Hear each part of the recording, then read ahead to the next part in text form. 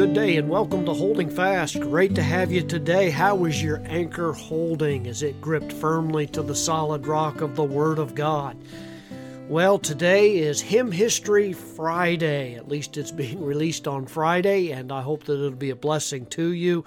I love learning about the background of many of the hymn histories that we look into, and I love to share those with you to understand that many of these songs were born out of some very real circumstances that we can appreciate even today. The Bible verse for today is Isaiah 35 and verse 10. The Bible says, "And the ransomed of the Lord shall return, and come to Zion with singing, with everlasting joy on their heads." The title of today's hymn you've sung perhaps before many times in most Bible-believing churches that will sing this, and it's entitled, "He Keeps Me Singing." And you may not be familiar with that title, but I'll guarantee you know the chorus where it says, "Jesus, Jesus, Jesus, sweetest name I know, fills my every longing, keeps me singing as I go." Now, at first glance, that seems to be a very uplifting chorus, does it not? I know when I sing that, it just really is thrilling to my soul. You remember that first stanza that we sing in church? "There's within my heart a melody, Jesus whispers sweet and low, fear not, I am with thee, peace be still in all of life's ebb and flow."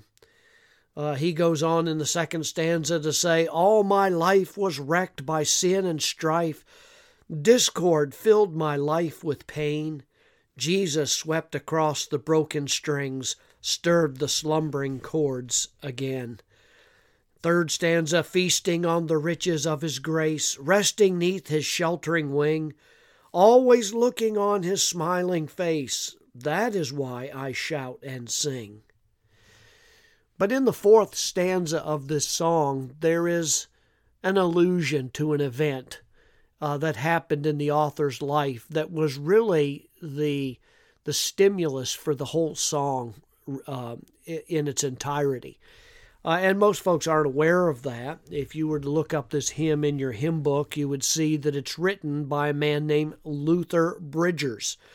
Luther Bridgers was a man who began preaching at the age of 17 years old. He was attending college at Asbury College in Kentucky. He developed a great reputation as being an effective evangelist and church planter, and he became a pastor as well. He was greatly used of the Lord. A couple Bible verses resonated in his own heart, particularly as his life began, as he began his family, and tragedy struck him. And he remembered that the patriarch Job in the Old Testament declared that God is able to give us songs in the night. In chapter 35, verse 10. The psalmist Asaph felt overwhelmed, and he consoled himself with the thought that God gives a song in the night. In other words, that God is strong enough to keep you singing even in the night seasons, even those times when you're going through trials and struggles. It was Luther Bridgers' experience that God was capable of sustaining him even in personal tragedy. The Lord gave him a wonderful wife and 3 precious little boys, and it seemed as though the life was just going great. He was serving the Lord. His future was bright.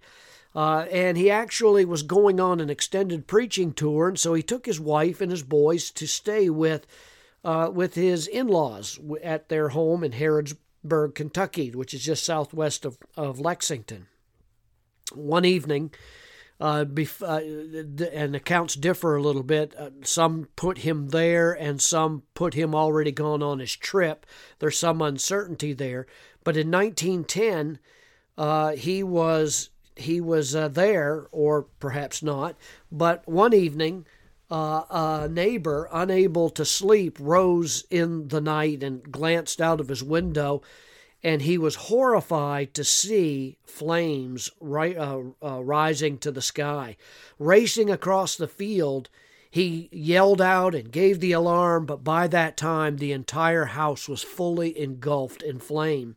Luther's in-laws were able to get out and escape, but his wife and his son were entirely killed in the flames. They all perished.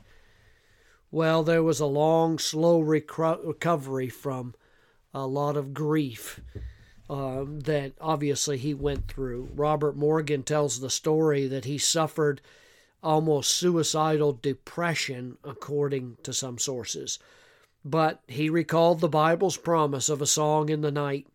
And several months later, after going through a time of great darkness, he sat down and wrote both the words and the music for this gospel song about God's ability to keep him singing. And in stanza 4 of that song, you've sung perhaps many times, but they're born out of great heartache. And it says this: "Though sometimes he leads through waters deep, trials fall across my way. Though sometimes the path seems rough and steep, see his footprints all the way. Jesus, Jesus, Jesus, sweetest name I know, fills my every longing, keeps me singing as I go." Well, in 1914, Luther married again and became an evangelist for the Methodist Episcopal Church South, a ministry that kept him so busy for the next 18 years with some interruption briefly of World War I, where he went over to Russia and Belgium and Czechoslovakia, and he did evangelistic work among the people there. But in 1932, he served as pastor in churches in Georgia and North Carolina, and he finally retired in Gainesville, Georgia in 1945 and passed away in Atlanta in 1948. Still with a song in his heart, because our God is able to sustain. He's able to give us a song.